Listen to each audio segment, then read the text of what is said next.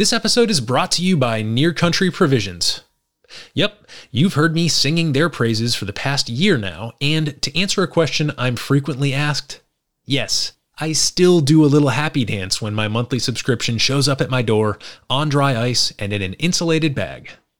I want to highlight a couple aspects of Near Country that normally take the backseat to their meat quality and their impeccable local sourcing, those being affordability and customization. I don't know if you've been paying attention to the price of groceries lately, but the cost of meat, even the factory farm stuff, has been skyrocketing.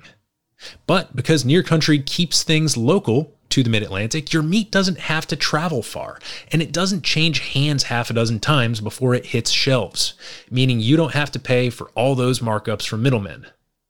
Every time I do a price comparison between Near Country and the grocery store, I'm blown away by the quality that I'm getting relative to the cost. And when it comes to flexibility, I've never worked with a subscription service where I have so much control. Let's say, for example, that you've got something against pork chops. Every month, Adam and his team send around a survey that allows you to say, hey, I don't want pork chops this month.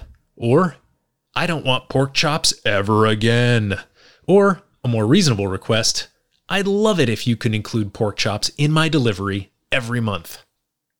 Preferences change, diets change, and special requests and cuts are always on your mind at certain times of the year, and Near Country gets that. They bend over backwards to help meet your changing needs. Head over to nearcountry.com and enter the code BARCART, all one word, that's BARCART, when you sign up for your subscription to receive 2 free pounds of bacon or ground beef in your first delivery. And believe me, you'll be glad that you did. Now back to the show.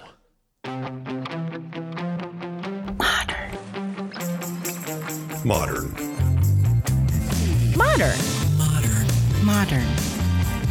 We're prepping for a voyage. Modern. The force of an old-fashioned equals whiskey mass times bitters acceleration. Why don't you make that a double? Modern bar cart. What's shaking, cocktail fans? Welcome to episode 246 of the Modern Bar Cart podcast. I'm your host, Eric Kozlik. This week, I thought I might play around with a little short format podcast as a way to encourage you to participate in our weekly Instagram polls, where we ask our cocktail community hard-hitting mixological questions, and then we share the results with you to let you know where you stand in relation to the rest of the herd. Personally, I've been thrilled with the response to these polls, and when it comes to social media platforms and their impact on my life recently, I can't really say I've been thrilled about all that much. So I figured, all right, let's try and capture some of this energy, bottle a little of this lightning here on the podcast so that we can get even more of you following along and contributing to the conversation. If you're only an occasional or casual Instagram user, if you're not glued to the thing like the rest of us, you might be thinking, I haven't really seen or heard anything about these polls, and you know what? That's okay. Honestly, Instagram would tell you it's my fault for not obsessively posting and commenting every day. But the nice thing about algorithms made by humans is they're pretty transparent and, hackable. So there's a couple things you can do if you want to make sure you're catching more of our weekly polls. Over on our Instagram profile, you can, first of all, tap the little bell icon on the top right of our profile, and there you can turn on notifications for our posts and stories. That would get the job done right away. You'd always know when we be posting, which, as I mentioned, is not incessantly. Or, secondly, under the following button beneath our profile, so if you're following us, it's going to say following. Go ahead, click that. It's a drop down, and you can select add to favorites, which would probably spare you the push notifications, but also ensure that you're seeing what we post. And then finally, if all that sounds like maybe a little more than you want to commit to, maybe just throw a few likes and comments on our recent posts, and that'll be a signal to our friendly algorithmic overlords that you're actually interested in seeing what we put out there, and you'll probably start seeing more of our stuff after you do that. This is all a slightly long-winded way of saying we'd really love to keep growing these polls to make the data we gather and share even more robust. So if you're feeling left out, please throw some hooks into our Instagram profile And as I like to say, make your voice heard. This week's poll is going to be a little different from the ones where I ask you a question and give you a few options to choose from. This one's a little bit more open-ended, requires a bit more creativity on your part, and I'm actually going to sweeten the deal by offering some pretty neat rewards for the best responses. So listen all the way to the end. This is not a long episode if you want to hear about those possible rewards. It all started with a conversation I overheard a couple weeks ago, just walking along here in DC, minding my own business, as I do. And there was this group of young people, the Utes, as Joe Pesci would call them. Oh, excuse me, Your Honor. 2 youths. Probably in their mid-20s, just walking the other way, passing me. And one guy goes to the rest of the group, "Hey, did you know that a group of rats is called a mischief? It's like a murder of crows, but for rats." And my immediate thought was, if I turned a corner and saw the equivalent of a herd or a flock of rats, my gut reaction wouldn't be, "Oh, looks like they're up to mischief." I don't know, the term just doesn't seem serious enough. Anyway, this type of device is known as a collective noun. It's a single word, like army or forest or school, that refers to a collection of individual things like soldiers or trees or fish, and sometimes children in the case of school. In the animal world, we know that people have had their fun with these collective nouns. And there's even a book from the 1400s called the Book of St. Albans that lists them for occupations or roles, such as a melody of harpers, a blast of hunters, and a diligence of messengers. So being that we humans have had time to play around with these fanciful collective nouns for well over 500 years now, I figured it was high time we assigned some to spirits, cocktails, and those who make them. But because I'm turning this into a competition, a little playful crowdsourcing of ideas with prizes assigned for the best, I figured I'd give you a few thoughts on what makes a good collective noun to me, since I'll be judging.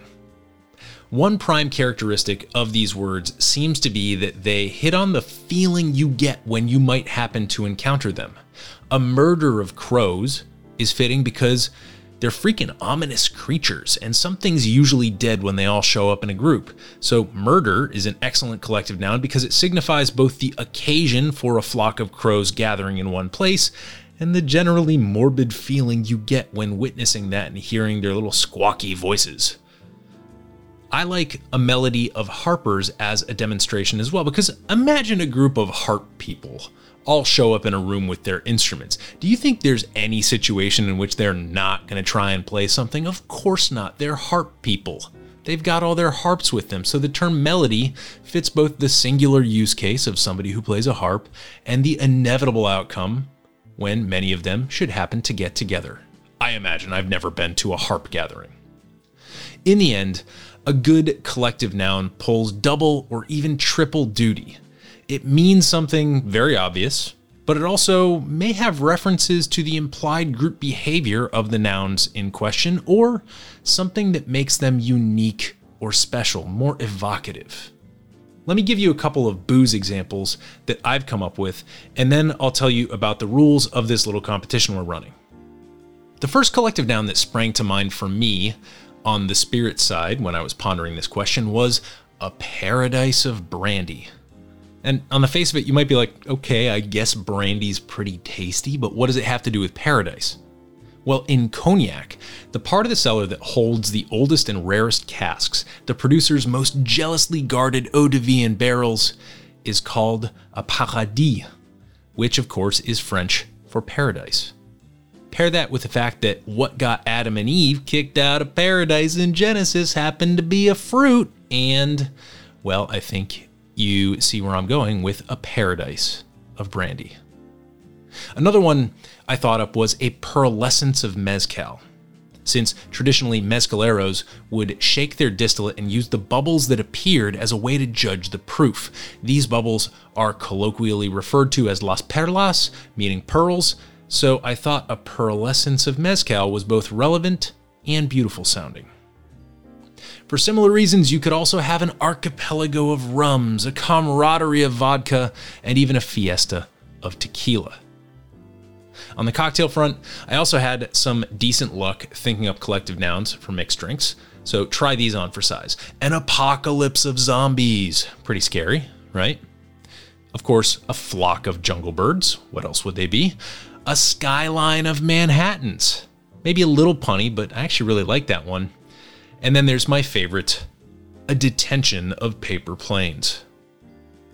So from here, I'm putting the ball in your court. Once this episode goes live, I'm calling on you to think up your best collective nouns for spirits, cocktails, or the people and places that serve them. That means anything about bars, bartenders, distilleries, distillers, and pretty much anything else in the booze world is fair game.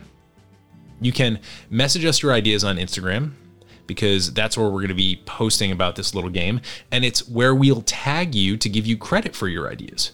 You can share a post or a story and tag us at Modern Bar Cart so that we can blast it out on our Instagram stories as well. Or you could take the quieter road by emailing us at podcast@modernbarcart.com with any ideas you'd like to throw into the ring. This competition will last for about a week, maybe a little less if the responses start to taper off, and at the end, I'll pick one winner and 2 runners-up. The winner will receive 2 variety packs, a full 8-flavor set of our Embitterment bitters, which are great holiday gifts, and the 2 runners-up will receive copies of the Essential Tasting Journal for Spirits and Cocktails. For this competition, I left a lot of low-hanging fruit for you guys. There's still a lot of spirits and cocktail and bar stuff that you can take and turn into a collective noun. But that's part of the trap. I want you to really work with this. So what I'll leave you with is a piece of advice that I learned while doing improv in college, and it's universally helpful when I'm trying to come up with creative ideas of my own. It's a notion called drop 3, and generally it refers to jokes or funny responses and the process you go through trying to think of them on stage during an improv performance. The first idea that you get in any given situation, well, that's the obvious joke. So forget that, drop that. If it's obvious, it's not all that funny. The second idea, well, that's usually kind of a crutch joke, something that leans on farts or sex or profanity, but that doesn't really have the legs to be funny on its own. So you drop that too. But the third idea you think of, that's the one that requires real originality on your part, because you've dropped what's obvious, you've dropped jokes that have, kind of that crutch behavior, and that third joke is the one that's going to bring down the house. So don't just slide into our DMs and be like, a Rick House of bourbon, boom, done, where's my prize? Well, fine, I get it, bourbon is kept in a Rick House, and that is where you might expect to find a large collection of bourbon, but you haven't really captured any of the culture or the feeling or the flavor experience with that term. You haven't answered the question that all great collective nouns hint at, which is, how is this group greater or more evocative than the sum of its parts? I'm Modern Bar Cart CEO Eric Kozlik. I can't wait to see what y'all come up with for Boozy collective nouns in the next week, and I hope you have a fun, imaginative time thinking them up, perhaps over your favorite dram or cocktail. Cheers.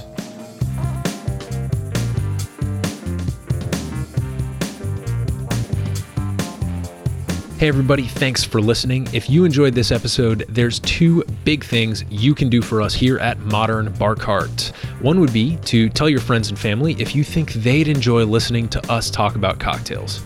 And if they don't download podcasts, they can always stream our episodes on their desktop directly from the show notes page at modernbarcart.com. The other thing you can do to help would be to head on over to iTunes or wherever you download your podcasts and leave us a review. 5 stars are great, but we're more interested in your feedback. And the beauty is, the more reviews we have, the easier it will be for other folks out there to learn about our show. We're trying to start a cocktail revolution here, and by spreading the word, you're helping us fight the good fight. You can always reach us by emailing podcast@modernbarcart.com if you're looking for cocktail or bartending advice, or if you're a pro who would like to pull up a mic and be interviewed for all to hear.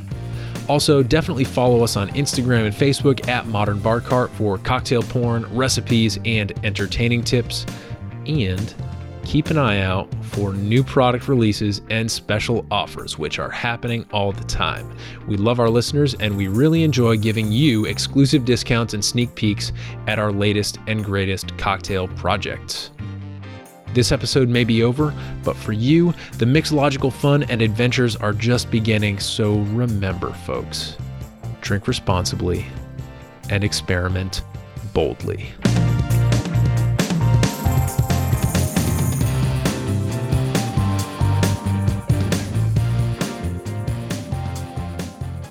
This episode was made possible with editing and sound design by Samantha Reed and a little unsolicited improv wisdom courtesy of yours truly. This has been a Modern Bar Cart production, copyright 2022.